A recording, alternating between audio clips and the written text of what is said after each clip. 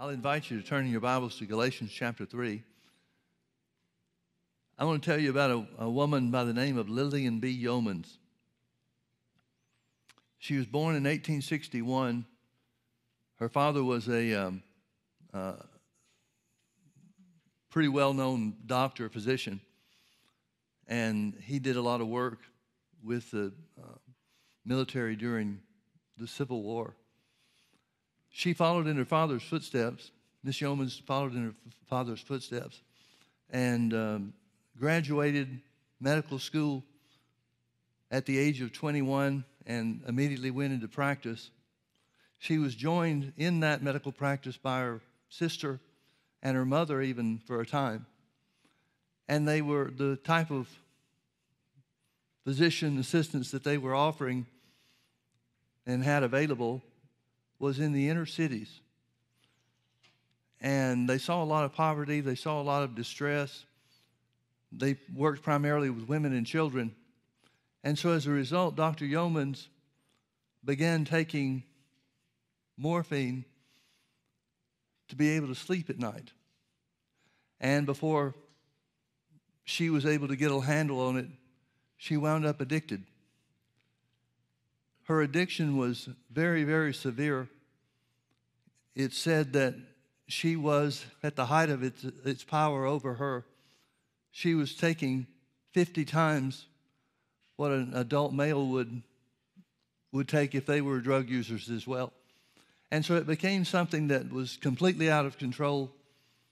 It dominated her life.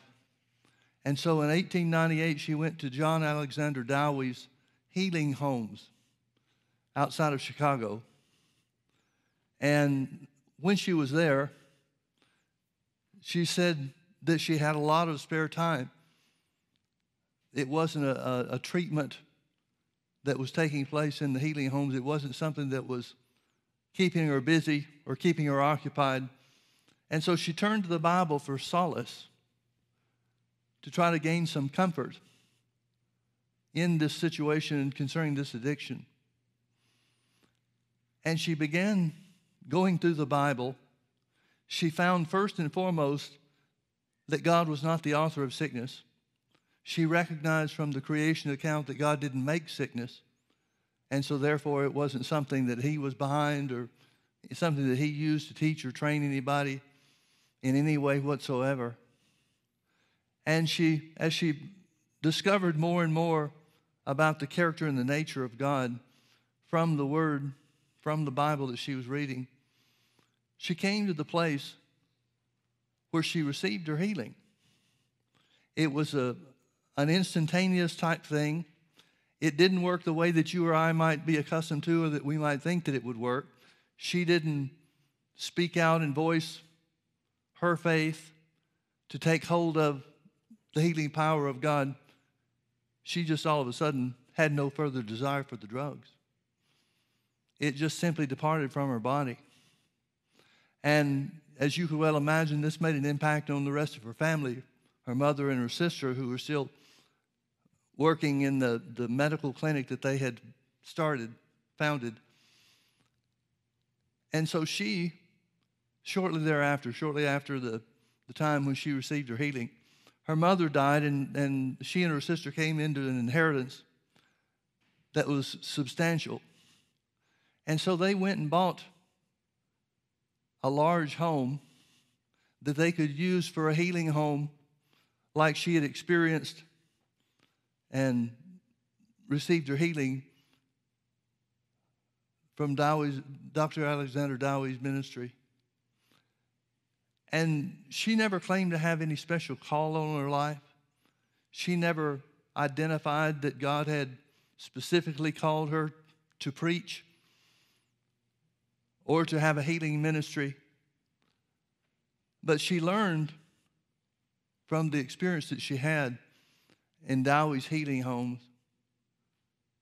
some things that she felt like might be provide a better benefit, a greater benefit to the sick that were interested in coming.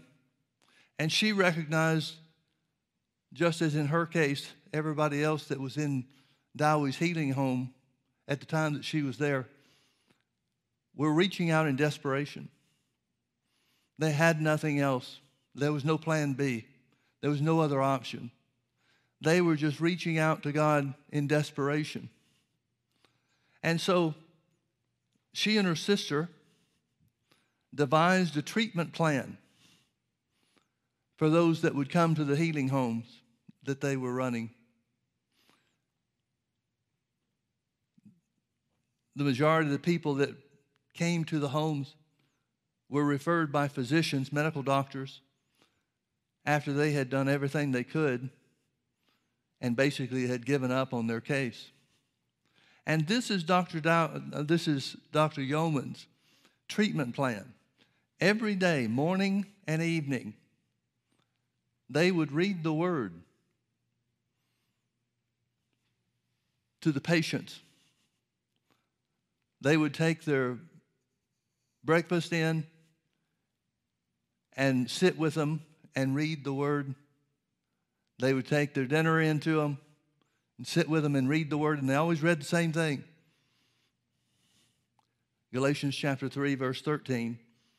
They would read, Christ has redeemed us from the curse of the law, being made a curse for us. For it is written, Cursed is everyone that hangeth on a tree, that the blessing of Abraham might come on the Gentiles through Jesus Christ, and that we might receive the promise of the Spirit through faith. Now, there was very little teaching or preaching that they did. Their emphasis was very much on the Word of God and the Word of God alone. Dr. Yeoman's experience in being healed in the home that Dowie's ministry provided, her experience led her to believe that if anybody just had a sufficient and accurate knowledge of God concerning the subject of healing, then that power of God, which was resident in His Word, would affect a healing and a change in their bodies. So very little was said, very little explanation came with the reading of the Word. One of the things that they would explain is the fact that Christ has redeemed us from the curse of the law. They would identify that the only way we can know what the curse of the law is to go back to the Old Testament and find out what the curse is. So they would take them to Deuteronomy chapter 28. And they would read the entirety of the chapter.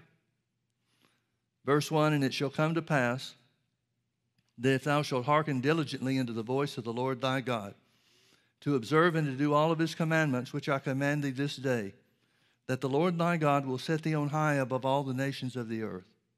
And all of these blessings shall come on thee and overtake thee, if thou shalt hearken unto the voice of the Lord thy God. Blessed shalt thou be in the city, and blessed shalt thou be in the field. Blessed shall be the fruit of your body, and the fruit of your ground, and the fruit of your cattle, and the increase of thy kind, and the flocks of thy sheep. Blessed shall be thy basket and thy store. Blessed shalt thou be when thou comest in, and blessed shalt thou be when thou goest out. The Lord shall cause thine enemies that rise up against thee to be smitten before thy face. They shall come out against thee one way, and flee before thee 7 ways. The Lord shall command the blessing upon thee in thy storehouses, and in all that thou settest thine hand unto. And He shall bless thee in the land which the Lord thy God giveth thee. The Lord shall establish a holy people unto Himself, as He has sworn unto thee, if thou shalt keep the commandments of the Lord thy God and walk in His ways. And all people of the earth shall see that thou art called by the name of the Lord, and they shall be afraid of thee. And the Lord shall make thee plenteous in goods, in the fruit of your body, and in the fruit of your cattle, and in the fruit of your ground, in the land which the Lord sware unto thy fathers to give thee. The Lord shall open unto thee His good treasure, the heaven, to give the rain unto thy land in His season, to bless all the work of thine hand, and thou shalt lend unto many nations, and thou shalt not borrow. And the Lord shall make thee the head and not the tail, and thou shalt be above only, and thou shalt not be beneath, if that thou hearken unto the commandments of the Lord thy God, which I command thee this day, to observe and to do them. And thou shalt not go aside from any of the words which I command thee this day, to the right hand or to the left, to go after other gods to serve them. Now, folks, I want you to realize there's nothing in that first part of the chapter that speaks to healing in any way whatsoever. It doesn't say the Lord will heal you. because God's intent through obedience to his word is that we walk in health. Not that we go from sickness to healing, sickness to healing, sickness to healing, but that we walk in health. And that the healing power of God is simply the eternal life, the life of God that we receive when we make Jesus the Lord of our lives. Paul said the same thing in Romans chapter 8, verse 11. He said, if the same Spirit that raised up Christ from the dead dwells in you, he'll quicken your mortal bodies. We have healing power within us, resident within us, because of what Jesus has done. But then that brings us to verse 15. But it shall come to pass, if thou wilt not hearken unto the voice of the Lord thy God, to observe to do all of his commandments and his statutes which I command thee this day, that all these curses shall come upon thee and overtake thee. Cursed shalt thou be in the city, and cursed shalt thou be in the field. Cursed shall be thy basket and thy store. Cursed shall be the fruit of your body and the fruit of your land, the increase of thy kind and the flocks of thy sheep.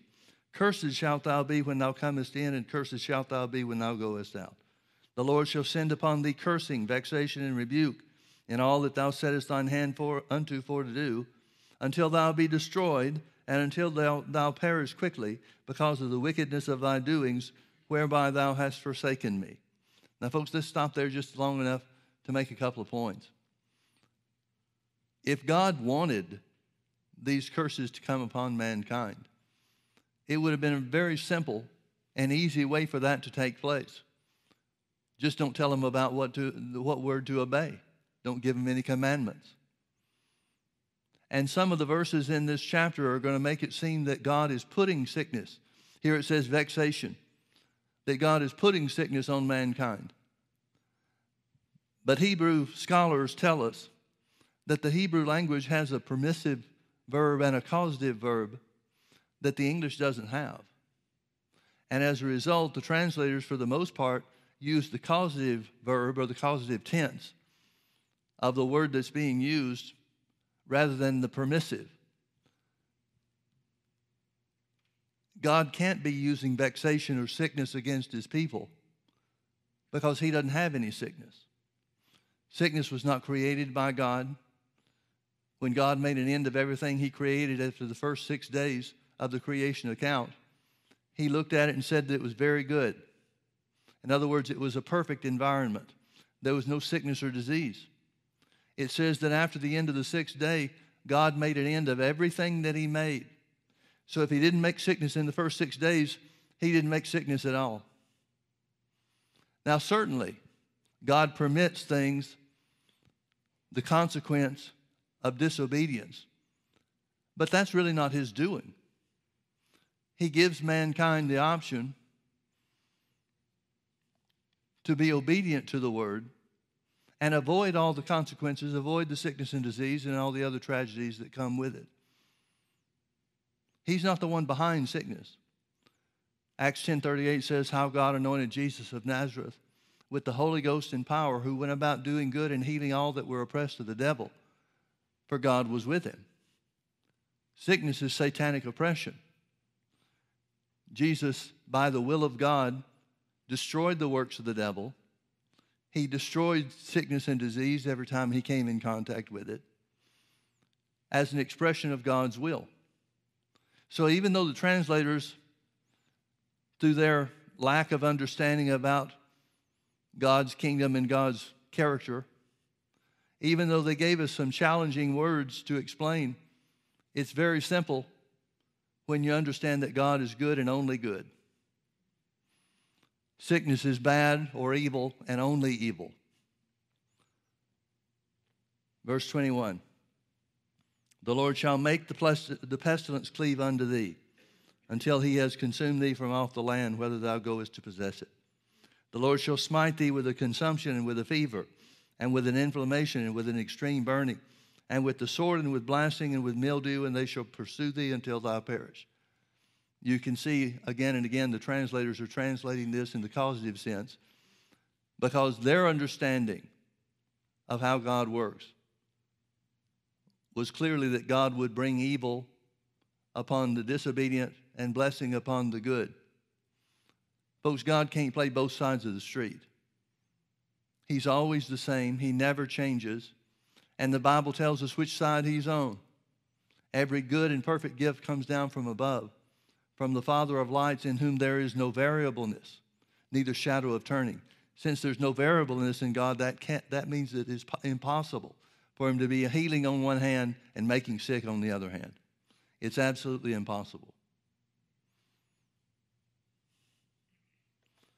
Verse 23, and the heaven that is over thy head shall be brass, and the earth that is under thee shall be iron. The Lord shall make the rain of thy land powder and dust. From heaven shall it come down upon thee until thou be destroyed. The Lord shall cause thee to be smitten before thine enemies. Thou shalt go out one way against them and flee 7 ways before them, and shalt be removed unto all the kingdoms of the earth. And thy carcass shall be meat unto all the fowls of the air, and unto the beasts of the earth, and no man shall fray them away. The Lord will smite thee with the botch of Egypt, and with the hemorrhoids, and with the scab, and with the itch whereof thou canst not be healed. The Lord shall smite thee with madness and blindness and astonishment of heart. And thou shalt grope at noonday as the blind gropeth in darkness, and thou shalt not prosper in thy ways. Thou shalt be only oppressed and spoiled evermore, and no man shall save thee. Thou shalt betroth a wife, and another man shall lie with her. Thou shalt build a house, and thou shalt not dwell therein. Thou shalt plant a vineyard, and shalt not gather the grapes thereof. Thine ox shall be slain before thine eyes, and thou shalt not eat thereof. Thine ass shall be violently taken from before thy face, and shall not be restored unto thee. Thy sheep shall be given unto thine enemies, and thou shalt have none to rescue them. Thy sons and thy daughters will be given to another people, and thine eyes shall look and fail with longing for them all the day long, and there shall be no might in thine hand. The fruit of thy land and all thy labors shall a nation which thou knowest not eat up, and thou shalt be only oppressed and crushed always, so that thou shalt be mad for the sight of thine eyes which thou shalt see. The Lord shall smite thee in the knees and in the legs with a sore botch that cannot be healed, from the sole of thy foot unto the top of thy head. The Lord shall bring thee and thy king which thou shalt set over thee unto a nation which neither thou nor thy fathers have known, and there thou shalt serve other gods, wood and stone. And thou shalt become an astonishment, a proverb and a byword among all nations, whither the Lord shall lead thee. Thou shalt carry much seed out into the field, and shalt gather but little in, for the locust shall consume it. Thou shalt plant vineyards and dress them, but thou shalt neither drink of the wine nor gather the grapes, for the worms shall eat them. Thou shalt have olive trees throughout all thy coast, but thou shalt not anoint thyself with the oil, for thine olive shall cast his fruit.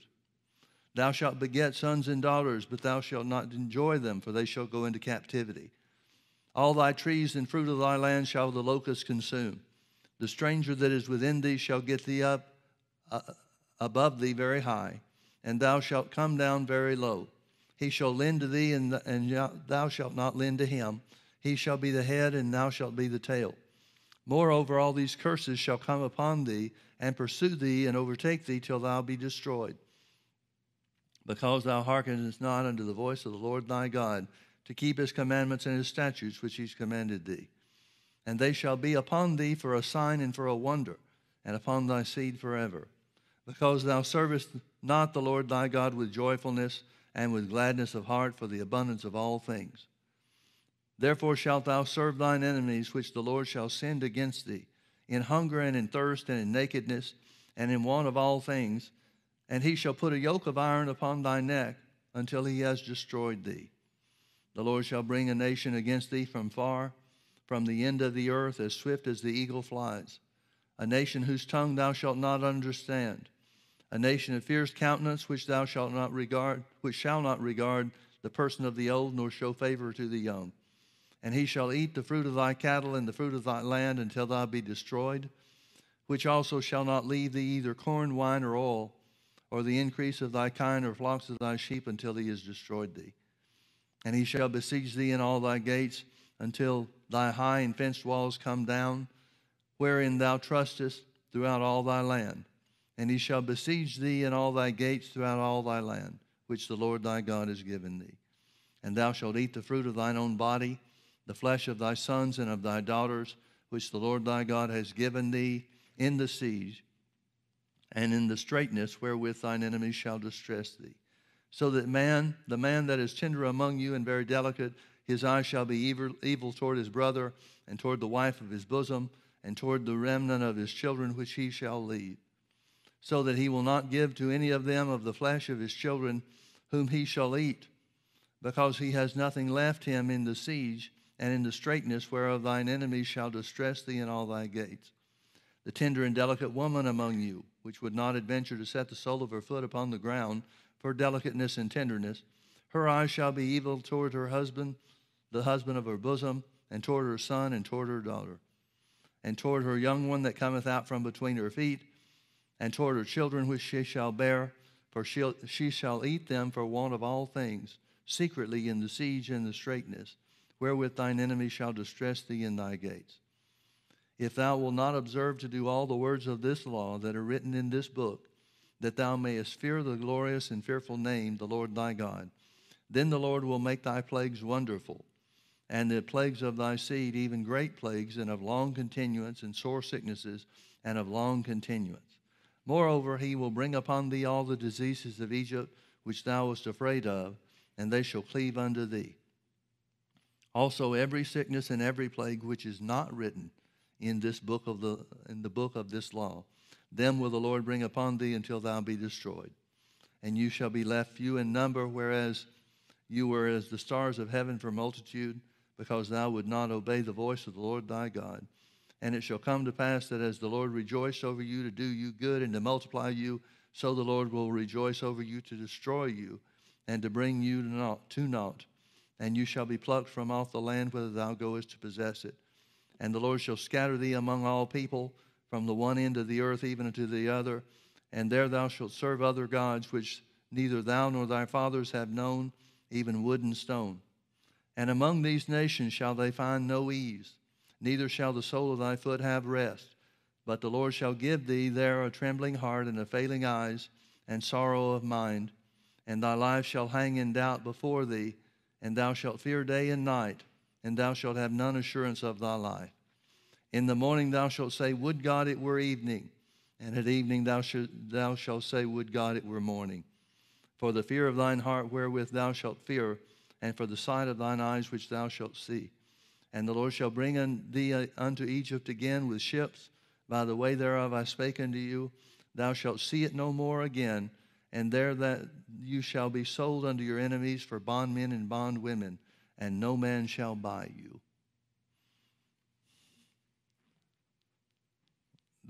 Those are tough conditions.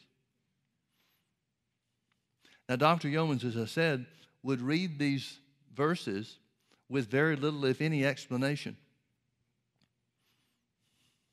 Folks, I think there's something that many times we fail to recognize, and that is the power of God is in His Word.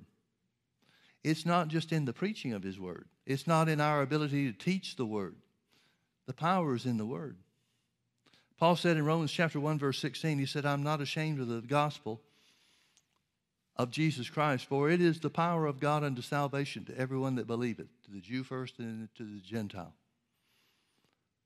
I'm not ashamed of the gospel of Christ, for it, the Word, is the power of God unto salvation. Now that word salvation is a word that, there's two primary words that are used in the New Testament for salvation, and they both mean pretty much the same thing.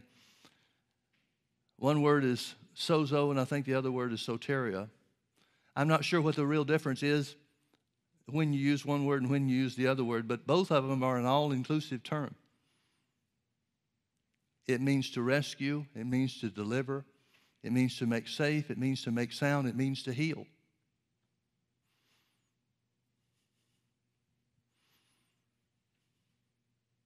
The work of Jesus is an all-inclusive work. The Word of God is the power of God in an all-inclusive manner. The answer for every one of life's problems is always the Word. Not what we think about the Word, but what God said. Now you'll notice in some of the things that we read, there were a number of diseases that were specifically identified 14 of them, I think. Then it also says in verse 60, all the diseases of Egypt that thou knowest. So there must be more diseases that they were familiar with from the time that they were in Egypt, other than the ones, the 14 or so that were identified or enumerated. And then in verse 61, it's like God said, if I've left any others out, if I've missed anything at all, every sickness not written in this book of the law, those are a part of the curse of disobedience too. Now, folks, under the Old Testament, the Old Covenant, obedience to the Word was a do it or else. But under the New Covenant, the better covenant established upon better promises, according to Hebrews 8:6. Under the New Covenant, obedience is to believe in Jesus. Somebody asked Jesus once, what was the work that they should do? And he said, believe on me. That's the work of the Father, is to believe on Jesus. Now look with me to Psalm 107 real quickly. Psalm 107.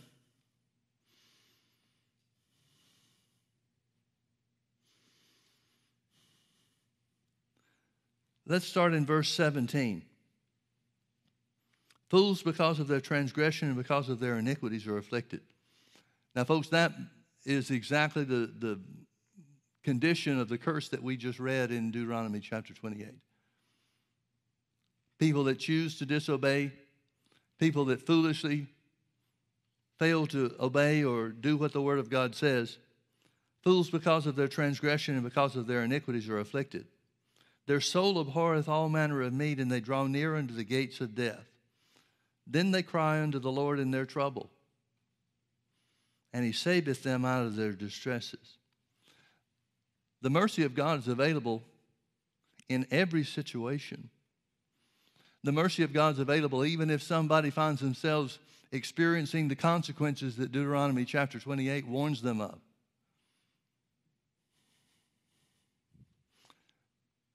And that's the very thing that causes some people to turn back toward God. And there he is, always willing to help. Then they cry unto the Lord in their trouble, and he saves them out of their distresses. But how does he save? How does he save people, the disobedient, from their distresses? How does he bring deliverance and healing and safety and soundness and wholeness back to them? Notice verse 20. He sent his word and healed them.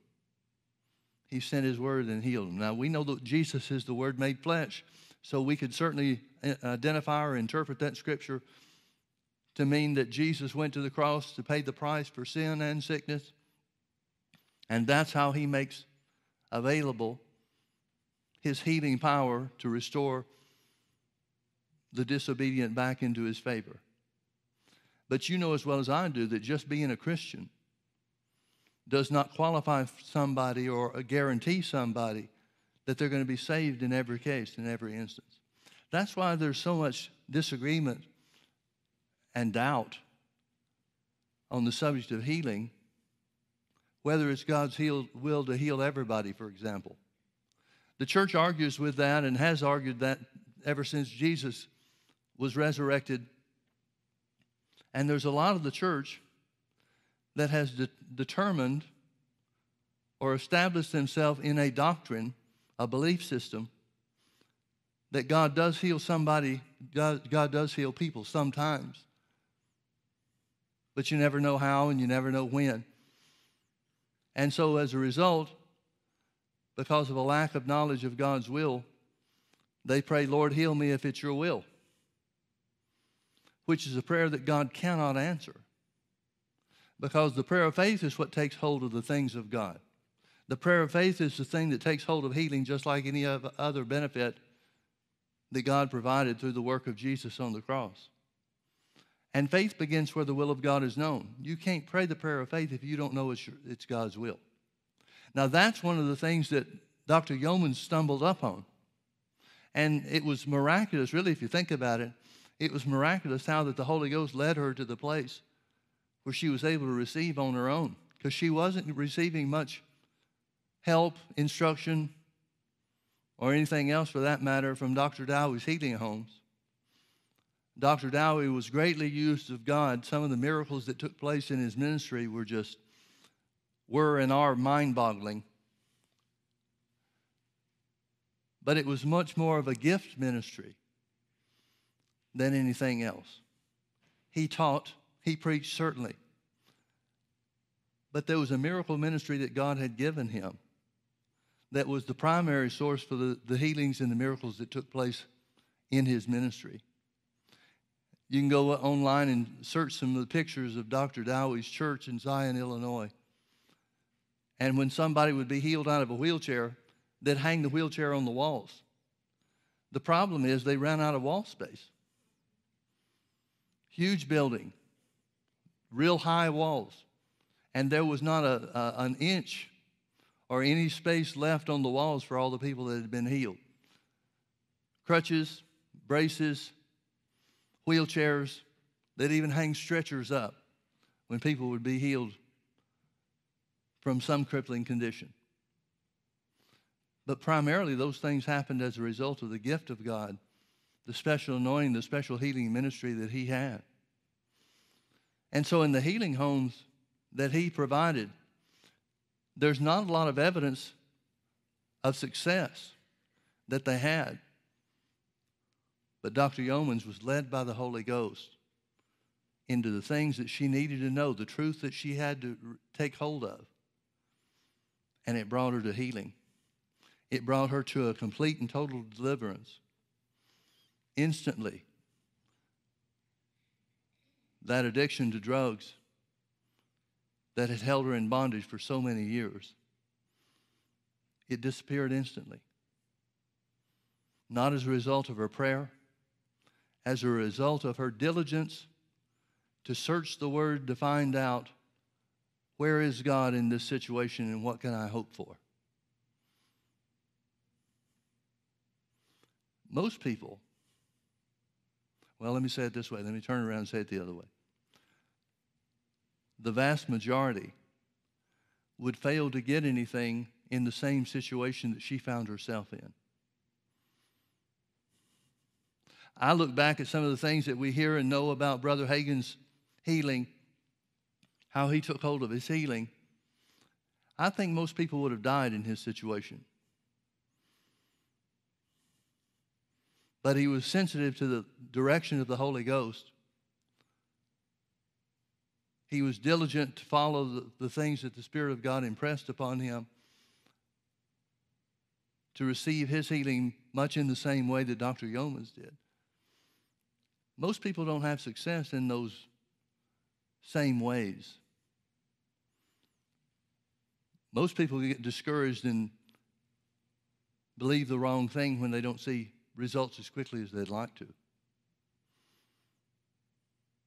So here's God in Psalm 107, helping the people that are afflicted because of their own wrongdoings.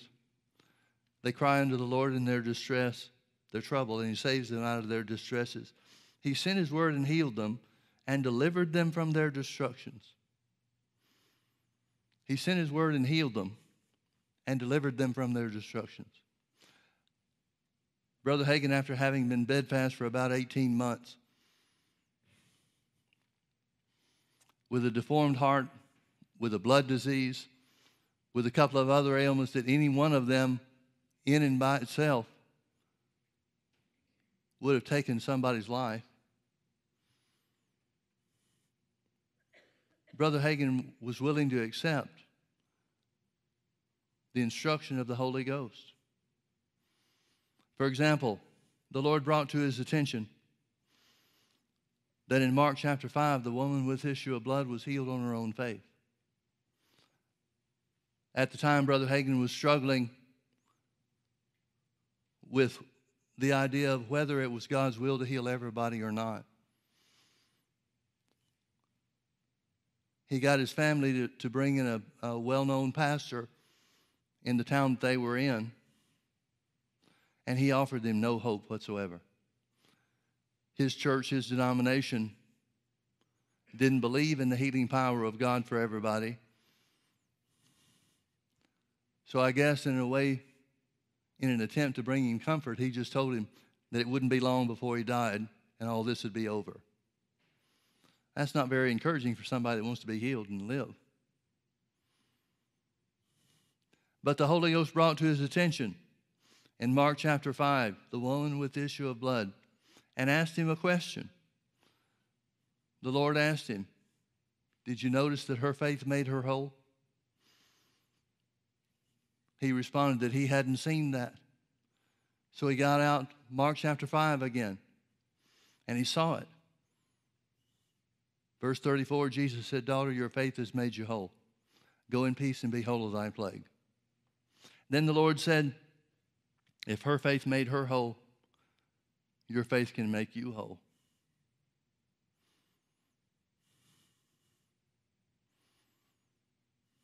Now, why didn't the Lord just take pity on Brother Hagin and cause healing power to fall from heaven and just raise him up? It almost seems in some circumstances that we hear about and the struggles that some people experience,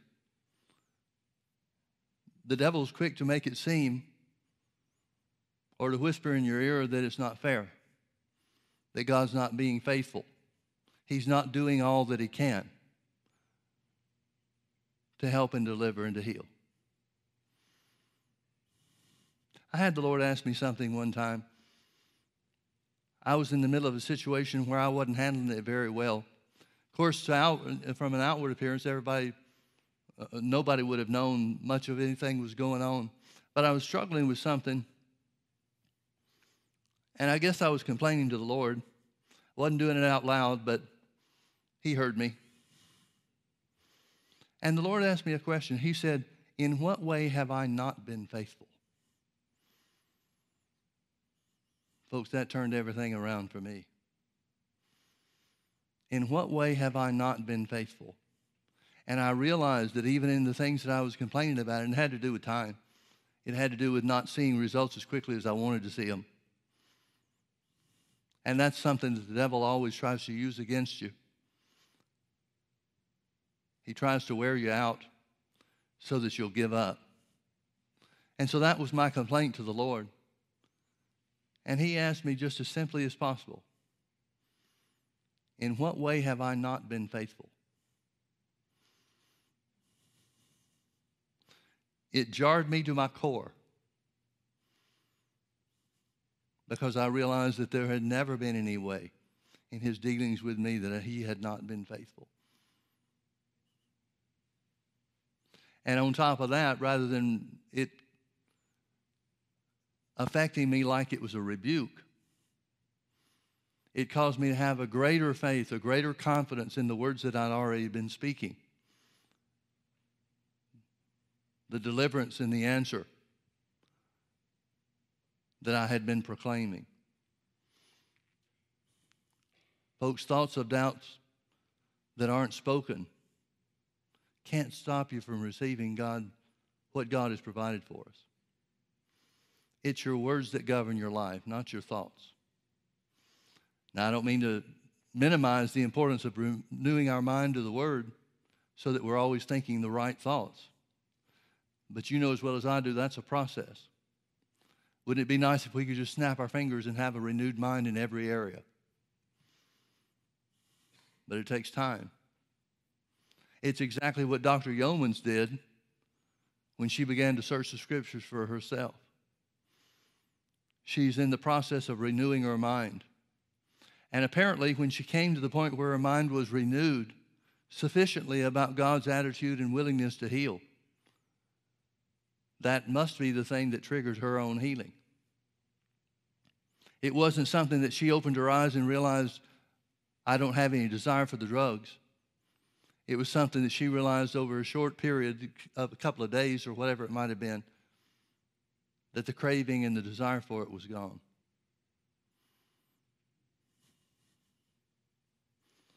God sent his word and healed us and delivered us from our destructions. Folks, there is nothing more powerful than the word of God in our mouth. I know we like to think of the power of God in different ways than that.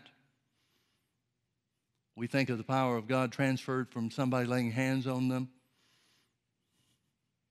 or proclaiming some miracle result.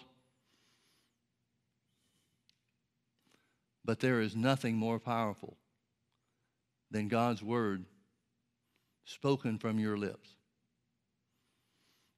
The Bible says, in the mouth of two or three witnesses, let every word be established. God's word is established in heaven. Jesus said it this way. He said, heaven and earth will pass away, but my words will never fail. God's word is established as far as he's concerned when he speaks it and when he gave it to us. Then when we speak it, it's established on our end. And nothing can stop. Nothing can overcome. Nothing is more powerful than the word of God believed in the heart and spoken with the mouth. And it'll change anything. It'll change everything. And it never fails. Christ has redeemed us from the curse of the law. He's redeemed us from every sickness and every disease. Those that are enumerated in Deuteronomy chapter 28, and every sickness that's not mentioned. We are redeemed by the work of Jesus, the finished work of Jesus.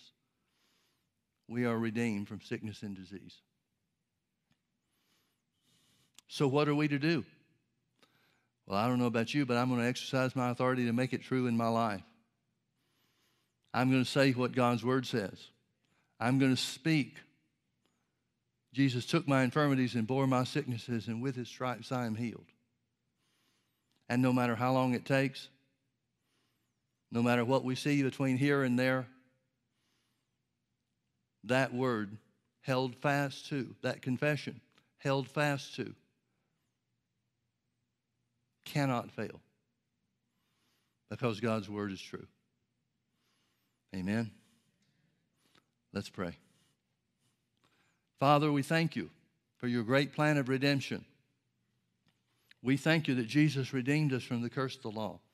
He redeemed us from spiritual death. He redeemed us from poverty. And he redeemed us from sickness and disease. Thank you, Father, that is an established fact. It's not a promise that is yet to come. It's a work that's finished. Therefore, we declare that we are healed by the stripes of Jesus. Heaven and earth may pass away, but that truth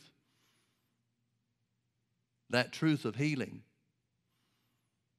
that was accomplished for us by the work of Jesus, that word cannot fail.